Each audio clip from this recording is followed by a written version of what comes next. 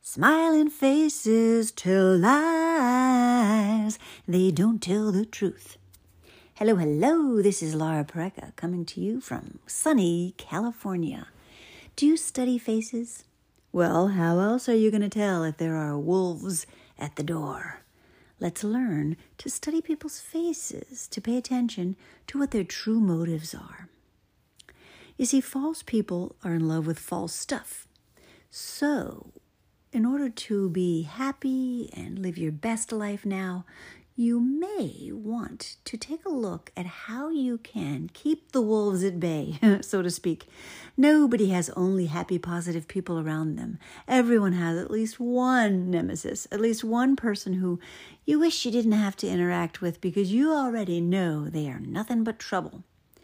And sometimes the worst thing that can happen is when we don't realize people are trouble. And this is why I said, study faces. Take some time tomorrow or even today to look at other people's faces. If you're not with anyone right now, open your photos in your phone and take a look at some of the faces of some of the people you know. And then say to yourself, what does this face say to me? Are their eyes smiling? Do they have a wrinkled brow which shows that they're upset or concerned about something? If you learn to study faces, you'll be ahead of the game. Now, why did I say that there are wolves at the door? Well, because a lot of times people have ulterior motives. They have motives that they do not let you know right out. As a matter of fact, they will pretend that they have other reasons for doing or saying what it is that they're doing and saying. So we must question people's motives. Now, I don't want to create you into someone paranoid. However, it does help you to study this, to learn about this, and then put it in your back pocket so you now can be more prepared. Question people's motives. What's the real reason for their request? Let's say someone asks you to, I don't know, something as simple as go with them somewhere. What's the real reason they want you to accompany them? We take for granted that we know the answers to these questions, but how do you know? Until you stop and think. This is why critical thinking is so important. We must learn to think and analyze. What about, here's an example, people in power. There are people in power that started out because they really want to help others, and somehow things go wrong, and then you say, why is that person in power making those decisions? And you can tell that it's not in the best interest of the general population, and then you start to, not trust people. And while it is harder for people in power to stay honest and true to their initial motivations, it's not completely impossible. But when we look to people in power, that's a good place to start studying faces. When you know that a politician is lying about something, look at their face. Is it easy to see in their expression? Do they cover it up well? What can you tell in their body language that speaks to you louder than their words? I've taught my students many times how to take a stance. I used to call it the Wonder Woman stance, where you put your hands on your hips and put your shoulders back and your head high, your chin up. And that stance in and of itself makes you feel more in control, more alive, more powerful. Try it. Try it and see if you feel better by standing tall and erect. Or try this, smile. Just the act of smiling makes you feel better. It sends a signal to your brain that says you're happy. And so you feel happier. Who knew? Well, now you know. So now you have a little hidden weapon, a secret weapon. Is if you're feeling down, is force a smile.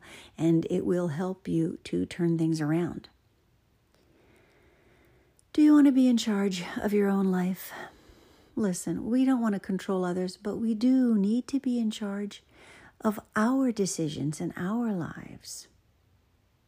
Do you look for other people's weaknesses? Now, really take a look inside.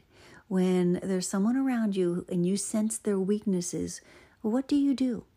If you look at animals, look at dogs or cats, your pets. They do not like weakness in other animals. If there is a dog that is weak or sick, the other dogs will not pity them and bring them a cup of soup. Or to the contrary, they will dislike that animal and move away from it, because in nature, weakness is not an admirable or even something to be given sympathy for. Unless, of course, let's say it's a group of animals and that's the baby or something like that, or maybe a herd or a group of animals that is a tight-knit family. Then, of course, it's a little different. However, in general, if you have a few dogs and a weak dog enters the picture, those other dogs are not going to take kindly to that weak dog. So in nature, it's normal for animals to recognize weakness. If you're afraid of dogs, you're probably more likely getting bitten by a dog, because they can sense that weakness and they figure, wow, this person is afraid of me. What does that mean? And they may take advantage of that. So you want to be in charge of your own feelings, your own vibe that you emit, the signal you send out to the world, not just your words, but that aura about you. So you want to learn to do things like take a strong stance, smile more, look up. Looking up brings joy and possibilities to your life when you look up. When you're sad, you'll naturally find that you're looking down at the ground. So instead, force yourself to look up. Makes you feel better very much quickly. Let's see what else. How about, I was talking a lot about body language. Let's talk about deceptive words, because people do use words very much to control others. Think of someone who gives you a lot of promises, empty promises. They never come through. Well, that is probably someone you should avoid, unless it is your child, in which case you really need to start working on helping them learn to follow through with their promises and other things equally important. But in general, people can use words to deceive by making promises they don't intend to keep. Oh, here's a good one, feigning interest. If you've ever been in a group of people and a certain person wants to win favor with you or get something from you, they will often feign interest, pretend that they're interested in what you're talking about, when really they could care less. The common example of this is someone asking someone out on a date that they really want to go out with. And let's say the boy really wants to kiss the girl. He'll pretend to be interested in what she talks about when he could care less. He just wants to get a kiss out of that girl. So be careful of feigned interest. And can you tell when someone is pretending they're interested in what you say? Yes, you can. Try. Pay attention tomorrow to people that are pretending to be interested in you. And think to yourself, what is their motive? Are they really interested? How can you tell? Use those critical thinking skills. People will fake a lot of things. They'll tell you what you want to hear. This is very common, and sometimes we do it absent-mindedly. So beware of your own ability to catch yourself when you tell people what they want to hear. Someone says, oh, I love to exercise, but I also love to eat hamburgers. And most people will put on their post, yeah, that's true. We all do that. Oh, yeah, but you should eat what you want. Or something to the direction of, yeah, you're right. When they feel just intrinsically, this person just wants validation. So they don't even stop to think whether it's right or wrong or what they really believe. And they just feign interest and they tell you what you want to hear. Oftentimes, same thing. Boy likes girl, boy tells girl what she wants to hear, and vice versa. So there's another thing to keep an eye on. And in your own behavior too, not just looking at others and what they're doing wrong. Use this information to look at yourself, to evaluate yourself and become a better man or a better woman. Do you use pleasant words to cover unpleasant motives? If so, decide that you're going to change that. You're going to be more transparent, more honest, more genuine. People are attracted to genuine, honest people. They are. Don't believe me? Try to be very genuine and kind and honest and see what happens. You will finally find that you're a people magnet. Now, I would be remiss if I didn't talk to you about the opposite, if I didn't talk to you about covert hostility. It's bad enough when someone is overtly hostile. They say, hey, I don't like you, or they cuss at you, or they're mean. At least they're letting you know what they think and where they're coming from. Worse than that is the person who is covert. They cover up their hostility with jokes and little things that appear to be niceties. For example, someone who will pretend that it just slips out that they're telling you something bad about someone else and says, oh, did I say that? Oh, shh, don't let them know I told you that. When all the while they intended to be that thorn between you and the other person. Or they'll tell a joke, ha ha ha, and it's not funny, but they're trying to cover up their hostility by pretending it's a joke, making fun of you perhaps. These are people that we need to look out for. And more importantly, don't be that kind of person. Decide that you're going to be more alert. Alertness is safety. And you want to be alert not just to people that could be harmful to you, but also for yourself so that you are not harmful to others. We call it situational awareness. It's when you pay attention to what's going on around you. I've told you many times we must own our own mind. Well, the way to own your own mind is to learn. Take time to learn about emotional intelligence and take time to practice becoming a better person. You know what? You have a right to solitude. So if you have people around you who are interfering with that, as we said earlier, like it could be someone who has different motives and so they do things to bully you or confuse you or flatter you or bluff you or soothe you. Oh, you poor dear, I agree with you. Or even shame you. This is a bad one. I really, really dislike people who do this. They guilt you or shame you.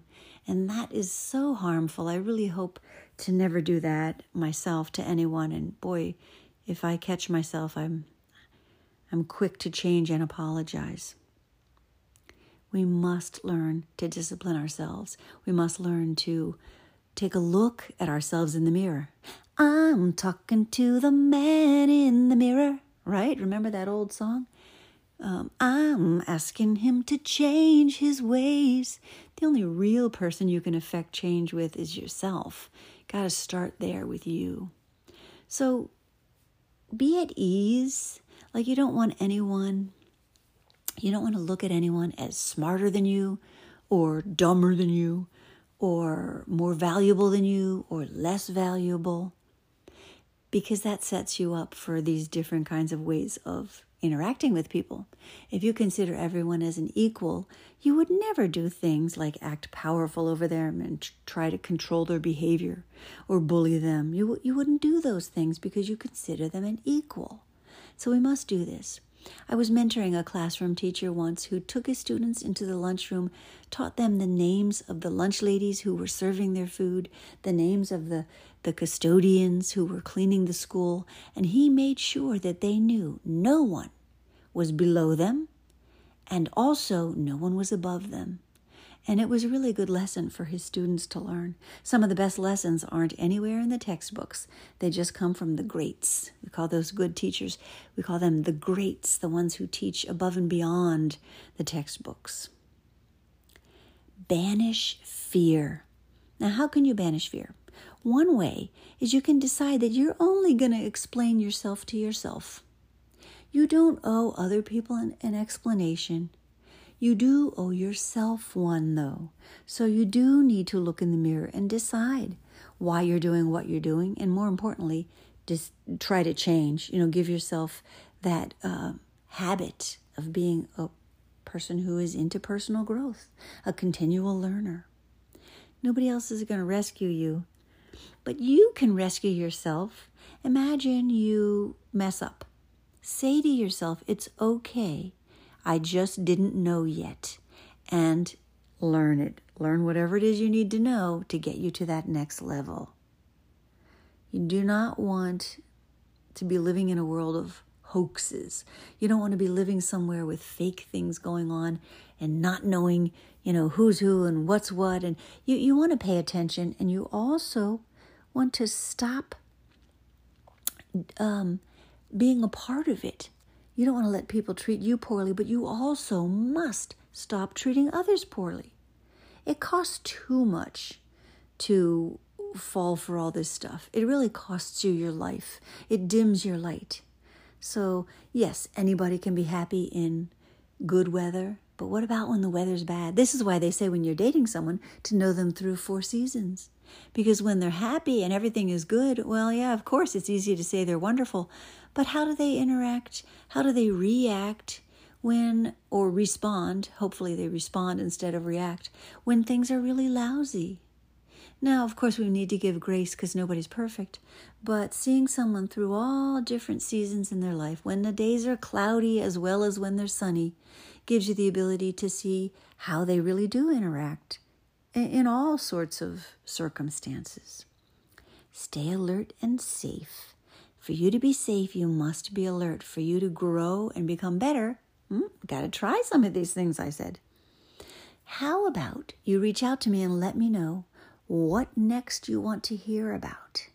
Are you happy to learn about ways to banish fear and to be at ease with other people and to rescue yourself? To know some safety signals. By the way, safety signals are your gut feelings. If you have a gut feeling about someone, you're probably right. That can be a safety signal for you to pay attention to your gut. What next do you want to learn about? Leave me some comments. You can always email me also at laura@sevendailyhabits.com. Hope to hear from you soon. And until next time, I want you to live your best life now. And what does it begin with? Critical thinking. Bye-bye.